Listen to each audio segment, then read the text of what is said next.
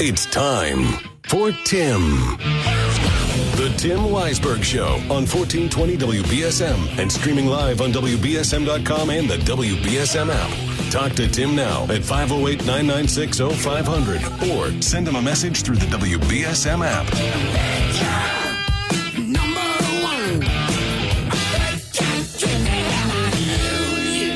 And now, WBSM's big gun, Tim Weisberg. And welcome back in third and final hour on Wednesday. That means it is time for Midweek with the Mayor. New Bedford Mayor Jon Mitchell is here. He made it, even though you were just at a press conference. So, just in the nick of time I got here. Yeah. And I was going to say, like, you didn't really have to worry about coming in if you had a press conference going on. I know you're going to be here this evening, so... Now you tell me. We're always happy to have you here whenever you want to come in. You know, I just said we've got to get this thing done so I can get on the air with Tim. And now you're letting me off the hook. You didn't have to do it. Well, you know. Here I am. I'm glad you're here anyway because there's a lot to discuss. There's a lot to discuss. And certainly let's discuss where you just were because this is an announcement that you said was forthcoming last week when you were with us, that the housing plan has been released of how the city plans to address the housing issues that are going on. Right. So we just released I don't know if you guys have reported it yet, but we just released a housing plan, which is a comprehensive plan to deal with all the housing pressures that we're feeling as a region, the region being Greater New Bedford. So not just the city, but all of Greater New Bedford. And the plan goes into specifically what the city will do, but also calls for a more regional approach. So. And we've talked about it. That we've seen rents skyrocket in the last few years. There's been some leveling off of late, but it's still at a point that's far higher than what it was, say, 3 years ago. We've also seen home prices go up as well, and so that's made it harder for folks to buy their own homes. So and it's played out in a number of ways. We see the people coming into City Hall seeking help. We've been plugging people into services. The Home Service Providers Network is busier than ever, and it just makes things volatile in the city. And by that I mean if people don't have housing, it's hard to do a lot of other stuff like really push your work at a job, take care of your kids. It just makes things harder. So we have put together what I think is a comprehensive plan of some 22 measures that are proven to be effective in dealing with housing, housing crunch. And they run the gamut, but they focus on increasing housing supply. That's probably the biggest thing, as well as by doing a number of things, by facilitating investment through available subsidies, some subsidies being income restricted, some not, reducing permitting barriers, making some zoning changes that I think can be helpful to developers, working harder to free up vacant properties, right? We have a lot of vacant properties in the city, not a ton. There's always some level of vacancy in any city as people leave, as people who pass away leave behind homes that end up being stuck in probate court. There's always some level of vacancy, but we want to try to reduce ours to the realistically lowest level, and by doing so that'll increase the overall housing supply. So those are some of the big things. But we also want to promote home ownership. We want to see if there are some areas. We don't have a lot of land in the city, but we have a few areas where we think we can try to push single-family housing development. I think that's going to be important, as well as promoting, providing more resources to our first-time home buyer program, as well as our emergency repair program, so that houses can be rehabilitated. Houses, multifamily or single-family, can be rehabilitated appropriately. So these are things that we're doing. And then we're going to focus on upgrading what is already a high-functioning homeless service provider network. Our service provider network does a very good job, and they're very well networked in with one another. But we want to take what's working and make it even better. We saw it last night. We'll talk about the fire in a moment, but with the folks who were displaced by that fire last night, we had a number of agencies like the Red Cross, Seven Hills, in particular, who jumped all over it and were able to put more than 20 people into some temporary housing arrangement. They're still working with those folks, but we've got a lot of really caring folks who really hustle to get that done. All of this, and there are a number of other things, but it's all meant to address what is a problem here that is driven by national market forces. There is a housing crunch just about everywhere in America except in the most rural of areas.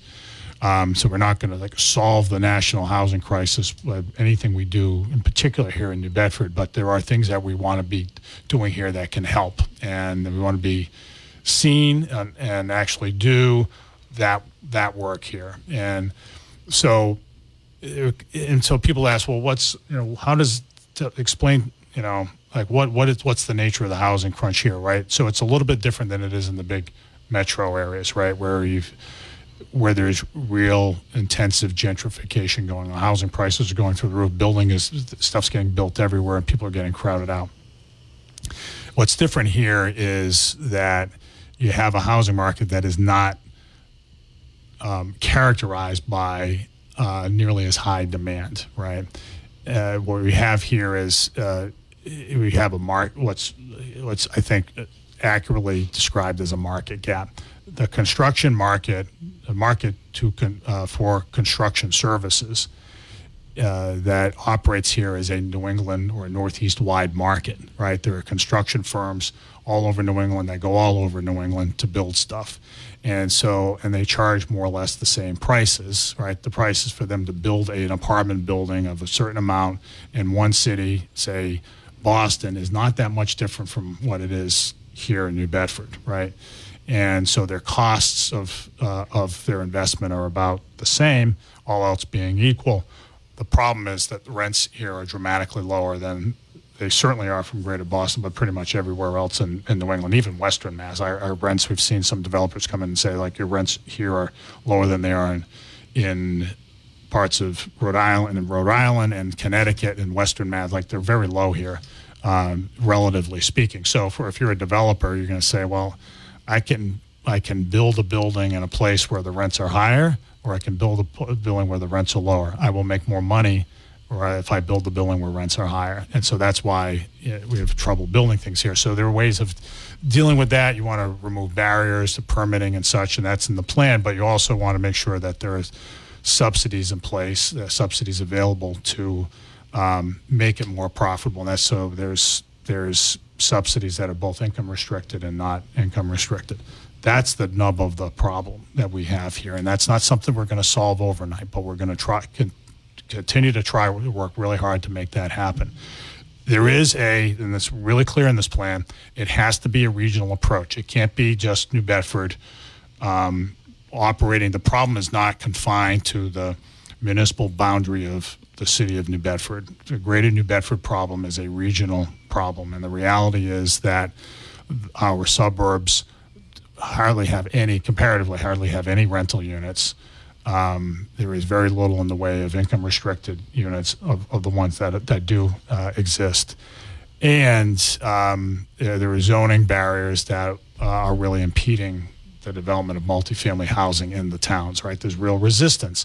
But, as you look around the region in New Bedford, depending on where you draw the line as to where Greater New Bedford is, I draw it on the contiguous towns and the tri-towns, Marion, Rochester, and Mattapoisett, right? That's what I would consider to be Greater New Bedford. Where the city accounts for roughly half the population, but nearly 80% of the individuals who are under the federal poverty line. So there is a relative concentration of poverty in the city within Greater New Bedford. New Bedford's going to do its part to deal with it, and has been, and will continue to do that. But the towns have to play some role in this, and we hope to set an example for them, and we hope to have a constructive discussion with them about it. It's a very sensitive issue in the towns. I get it, but I think that there's a certain reality here that everybody has to wake up to. Have you had conversations with the towns yet about this? We have. We've also had them more directly with the state delegation as well.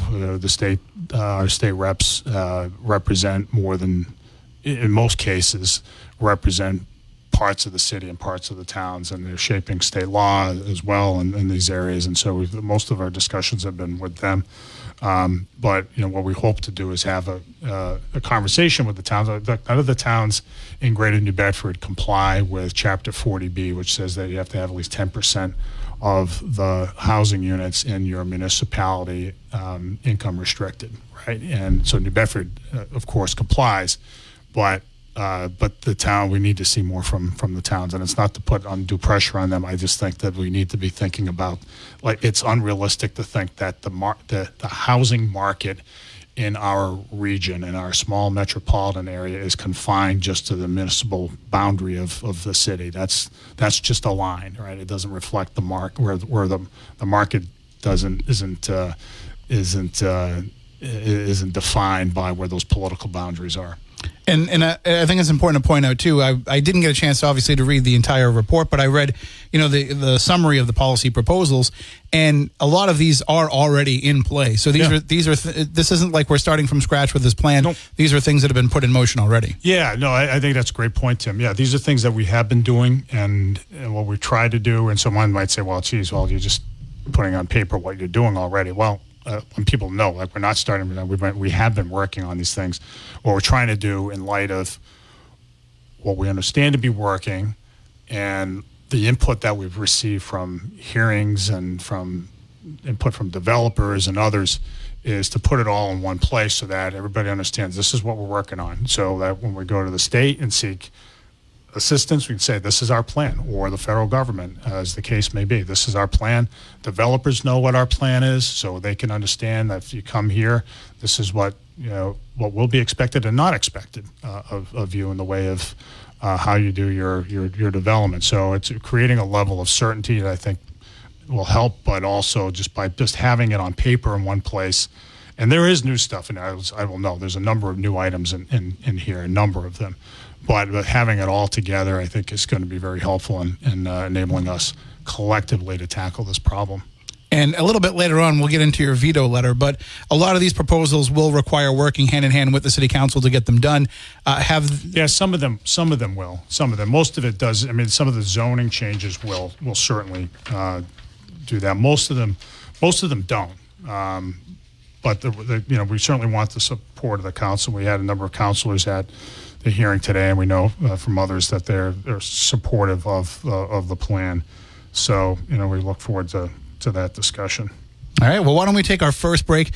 When we come back, we can discuss the tragedy of yesterday's fire, and we can discuss a number of other topics as well. 508-996-0500 if you have a question for the mayor. We'll be back in just a few moments here on WBSM. All right, welcome back in. It is midweek with the mayor. Would you like to take this phone call before we dive into some other topics? 508-996-0500 if you want to call in and speak with Mayor Mitchell. Good morning. You are on with the mayor. Good morning, Mr. Mayor. Good morning. I have a question. Go ahead. The city has federally subsidized housing in the north end, in the west end, none in the south end. And there's a large tract of land on Cleveland Street behind the old Cliftex building. Why can't the city get that property by eminent domain and build some housing there? We took plenty of property by eminent domain to build a school off of Route 18, so why can't the city do that? If you're talking about what's known as the Mott Street Playground over by, I think that's what you're talking about. It's behind Cornell Dublier, right? Well, it's up the not hill. directly behind Cornell Dublier, but it's behind it's south of the old Cliftex building on Cleveland Street, and it may go down to Mott Street. I'm not sure, but you're talking about the open land, or are you talking about the mill building? No, I'm talking about open land. The big tract of open land. Yeah. On Cleveland Street, yes. Yeah, there are contamination issues with that. I think that's what's held up. It's privately owned still. So privately owned means nothing. You can take it by eminent domain. For a public purpose, right? Not just to hand it over to another private developer. It has to be for a public purpose. So that's it, and it may turn out that if you took it, even if you could, wouldn't be for a public purpose, but let's just say hypothetically, if you took it for public housing to be added to the housing authority, it may turn out, if you test it, that you can't build housing on it because it's too contaminated, right? So that's unfortunate. That is a big tract of land. You are right. That is a big tract of land that we would like to see developed somehow, but as it is with certain other properties around the city, it's got some bad stuff in the ground. Okay, I wasn't aware of that. All right. Thank you for the call. All right. Thank you for the information. Yep, you bet. Bye.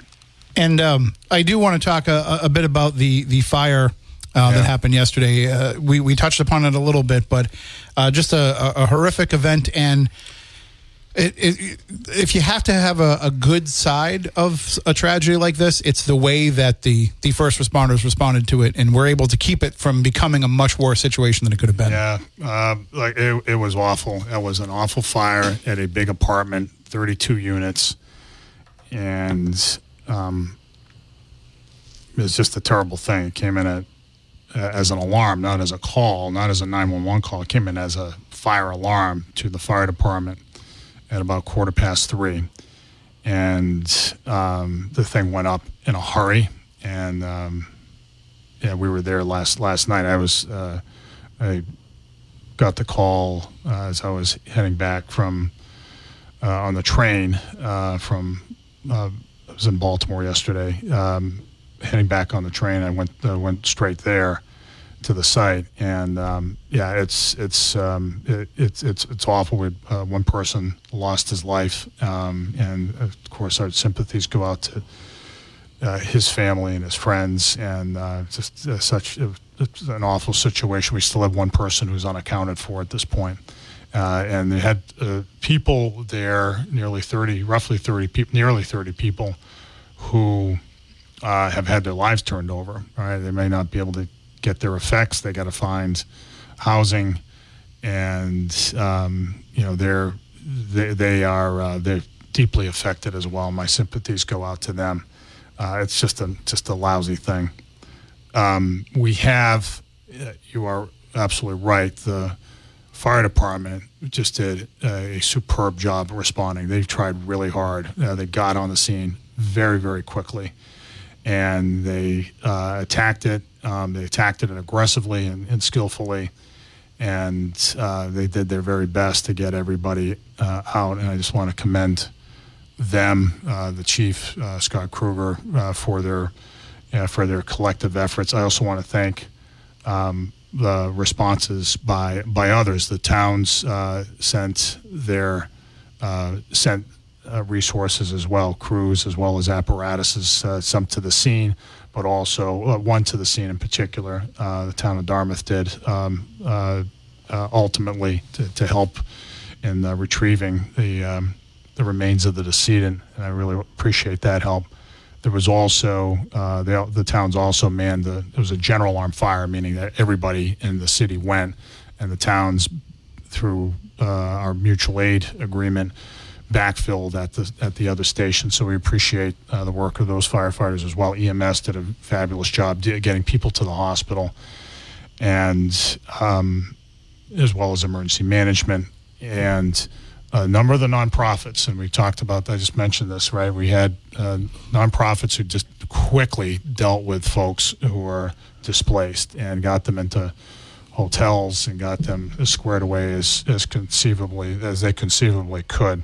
And so I just want to thank them, Seven Hills and PACA and the Red Cross, just really grateful for what they did. It's a really lousy situation we've had in the city over the last few years, thanks to increased inspections from the fire department. They really have bolstered their inspection efforts. We've seen a decline in structure fires, but the ones we've had have been really devastating. We've had a number of them right around that same area on Acushnet Avenue, and including other fatal fires. And so I know that I have great confidence in our fire department. I know they will continue to work on it. And last night their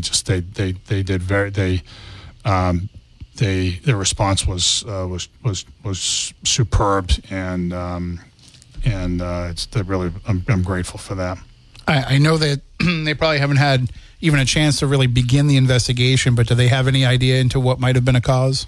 Well, it's going to be, I'm sure they have some sense of it already, but because they tend to have some inkling from the start, but that all of it has to be thoroughly investigated. And those investigations of fatal fires are headed up by the state fire marshal, and so they had a big presence there as well last night. I thank them for their help as well. They got right on it.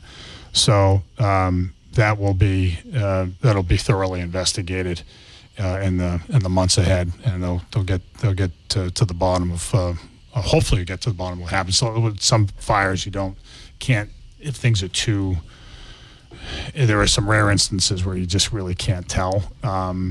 But in most instances, they can determine what happened more or less through witness interviews and forensic analysis, and they can and so that they're already well into that work. All right, why don't we take our next break here? When we come back, callers, we can get to you, but we'll be back in just a few moments more with Mayor. And we are back. We are with New Bedford Mayor Jon Mitchell for Midweek with the Mayor, 508-996-0500. Good morning. You are on with Mayor Mitchell. Good morning, Tim. Good morning, Mr. Mayor. How you doing this morning? Hey, Tom. Good. You're exactly correct on the Cleveland Street area. We had done a core analysis by the EPA back in 1980 that showed the contamination there. The estimate for cleanup from Cleveland Street to the mill building itself was in excess of $100 million. Wow. The mayor at the time was able to put enough fill to create the recreation area. But I think something happened in Kayla's administration, and they immediately closed off the recreation area. So that piece of property is not eligible for housing. But I just wanted to give that tidbit. Yeah, no, I appreciate the historic context. Yeah, it's just that it's unfortunate because the caller's sentiment's right on. It's a big tract of land, and we'd love to see it developed for something. But yeah, Cornell Duke, as we know. I'm not, picking on They're them. familiar with them, right? but yeah, like the two big sources of contamination in our harbor, of course, were Aerovox and Cornell Dublier. And so Cornell Dublier still operates there and at a much more diminished capacity. It's not nearly as big as it used to be, but they own that land, and it's got some bad stuff in it. Yep. Anyway, have a good day. Keep up the good work. Yeah, Thanks, Tom. 508-996-0500 if you want to call in and ask a question of the mayor.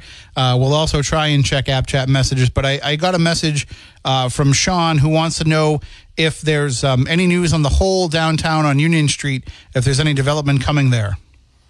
Yeah, that one. So, yeah, that's a hard one to develop for sure. And we've tried, and it's we were able a few years ago to get Mass Development to buy it. And Mass Development is attempting to sell it to a developer for housing. I think it is a big open question whether housing can be built there profitably because of a few constraints. One is parking, right? And you can get around that by both zoning variances as well as the availability of the Zeitarian garage, which is, just a couple of blocks away.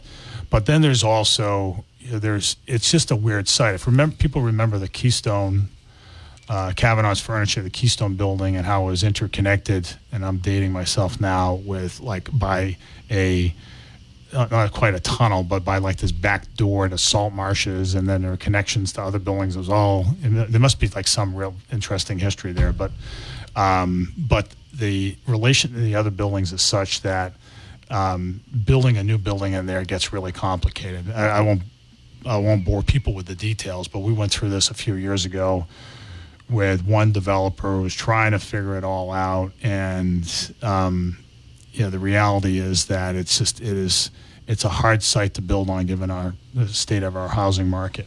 We've pitched it to some nonprofits, South Coast Health and UMass over the years, and that hasn't worked. We're going to keep at it. If there's some way to fill, I would love to be able to do that. I know the EDC has been shopping it to lots of developers, but it's a hard one to fill, but we're going to keep trying. I want to ask you about, because we didn't get a chance to really get into it last week. We talked about your thoughts on the ballot questions, but your veto letter came out later on that afternoon, and a very strongly worded letter for sure. Yeah, look, I mean, the council put 3 ballot questions, voted favorably on 3 ballot questions, really without much process at all. Public input, input from the administration. There really wasn't much of a hearing. They debated all 3 of them over the course of an hour. And just as a reminder for people, this is, there's a ballot question concerning the term of the mayor, a ballot question concerning the repeal of the Community Preservation Act, and a question concerning rent control, right? These are all momentous issues, right? One has to deal with the structure of city government. The other has to do with our ability to promote historic preservation and the upgrading of open space, and the development of affordable housing. And then with rent control, a very, very, very controversial issue, right? So there hadn't really been any talk about any of these things. And so at a minimum, my veto letter reflected that. It's like we were just throwing this up on the ballot for people to react to, when in the case of the CPA, the Community Preservation Act, the 4-year mayoral term, there were binding referenda that were completed recently on these issues, right? And so this council was suggesting we go back and somehow let's get people's opinion about this. And then with rent control, that is such a complicated issue, and one, frankly, that has a long history of failure in the United States. It's a very tempting policy to reach for when housing prices are going up, and I totally get that. I totally get the inclination, but it's just something that when you step back and look at the history of it, it hasn't worked. So I feel pretty strongly about it, and you've seen, not just my letter, but the letters of the likes of the Chamber of Commerce on the matter, the Real Estate Realtors Association of Greater New Bedford have all come out with very, very strong letters in opposition to both, not just the rent control provision, but also the 4-year term. The Chamber had worked very hard to get the 4-year term on the ballot, and on that one, look, I mean, it's, as I say, this thing's not about me. The voters put it on the ballot, they passed it. And what that did was, in effect, bring New Bedford in line with pretty much the entire rest of the country of cities like ours that have 4-year terms and not 2-year terms. There are a couple of exceptions out there, but the overwhelming majority of cities do it exactly that way, a 4-year term for a city of our size that has a so-called strong mayor model of government. So, look, what I hope is that, I hate to get to that point with the council. It happened abruptly. Like, we just saw these things materialize on the agenda.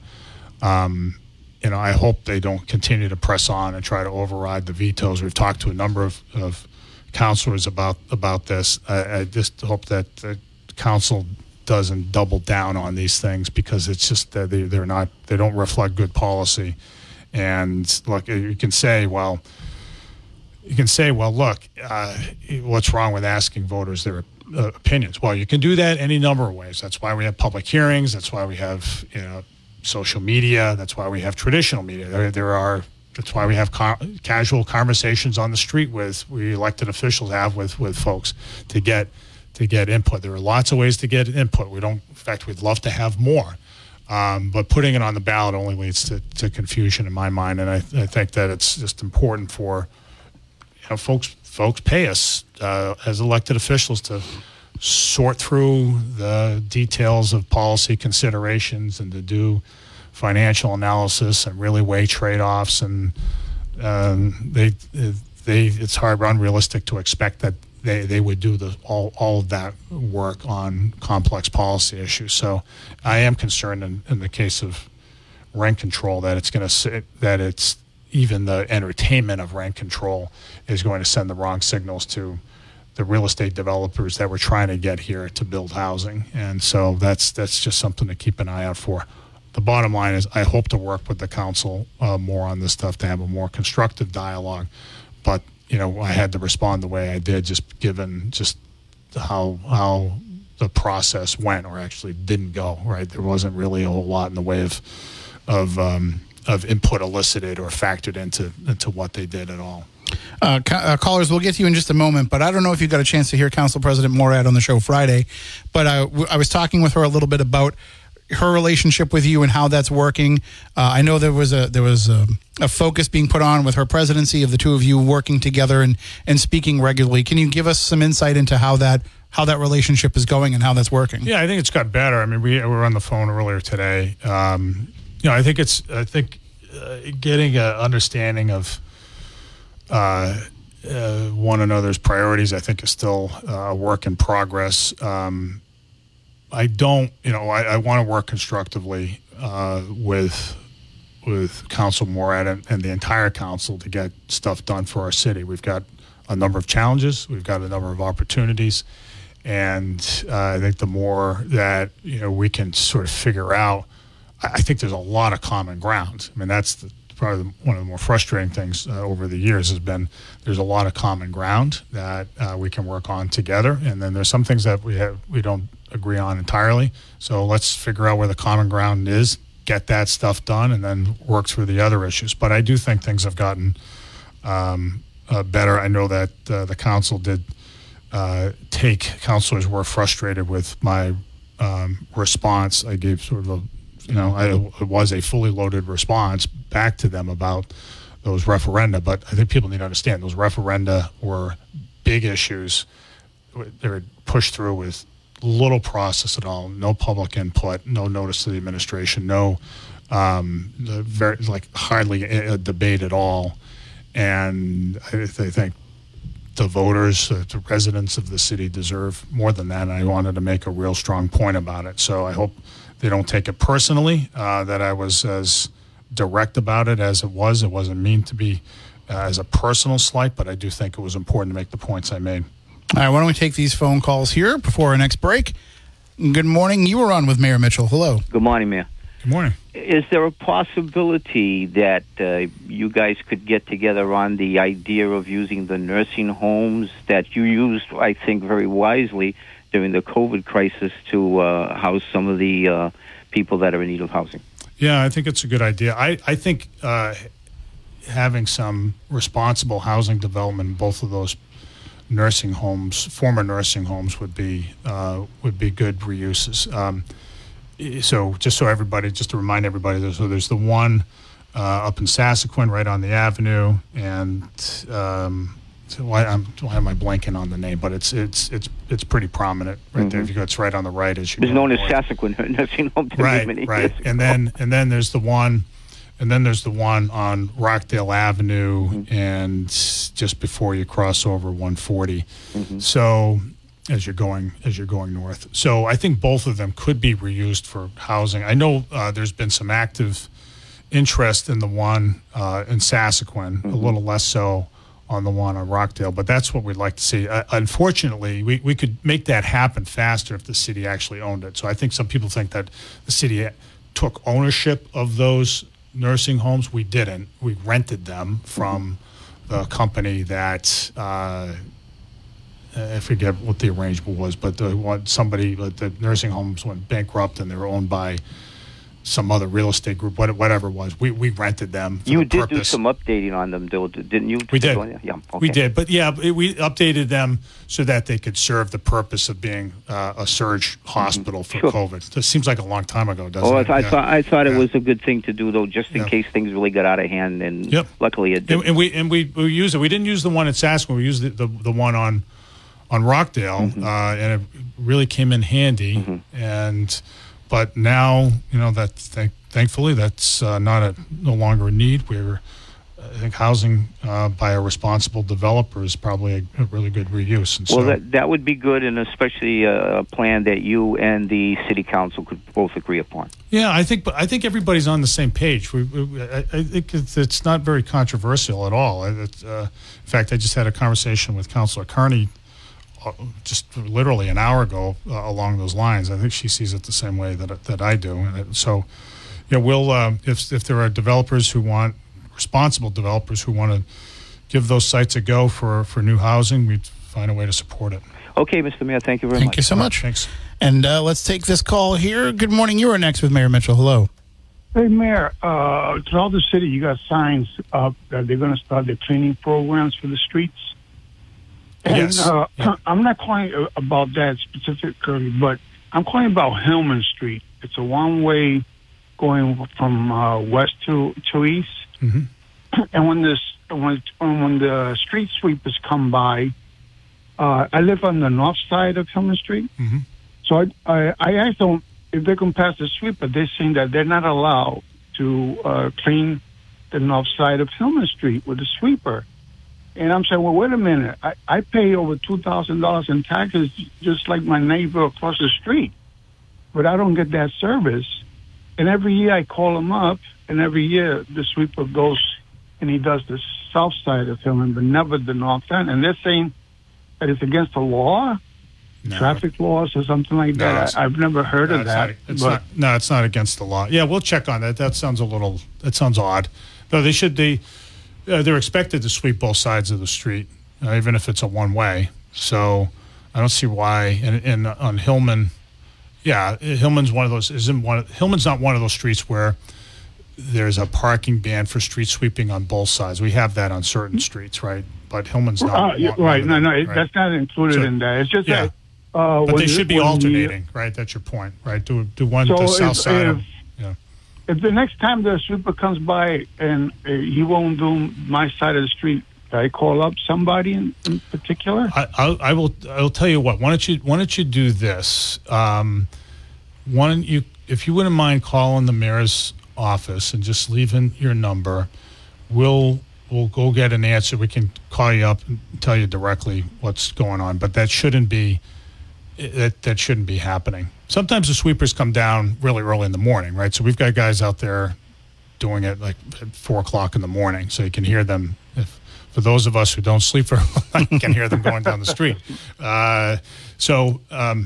So anyway, yeah, that's what you're saying shouldn't be happening. So we'll just make sure if it does need to be corrected, we'll correct it. All right. Thank you for the call. Have a good day. Let's see if we can squeeze in one more here before the break. You are next with Mayor Mitchell. Hello. Good morning, gentlemen.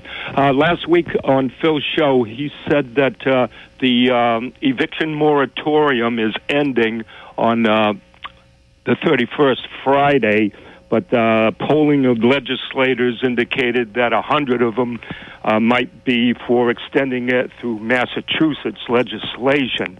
Now, I'm wondering if you, Mayor, are in contact with the housing court in New Bedford, and how many judges they have, and what do they foresee in terms of evicted people no longer protected after the 31st of this month.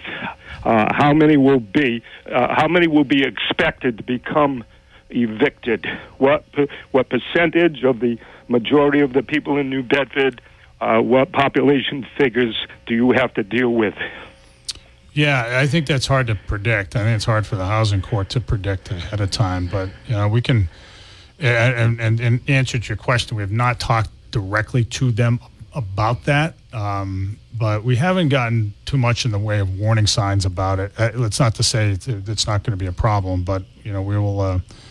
As the day gets closer, I think we should be able to get a little bit of a better handle on it. But at the end of the day, it's going to be anybody's guess. All that said, one of the things that we rolled out today in our housing plan was increased funding for emergency rental support, right? Because we want to make sure that people stay in their places despite upward pressures on rents. I mean, as I said, rents have started to peak out, but they're still really high compared to where they were a few years ago. And so we want to make sure that people know that there are resources available to them if they're in a pinch like that. So people should spread the word about that opportunity. All right, we got to take our final break of the hour. We'll be back with Mayor Mitchell in just a few moments. All right, final few moments with Mayor Mitchell. Let's take a quick call here. You are next with the mayor. Hello.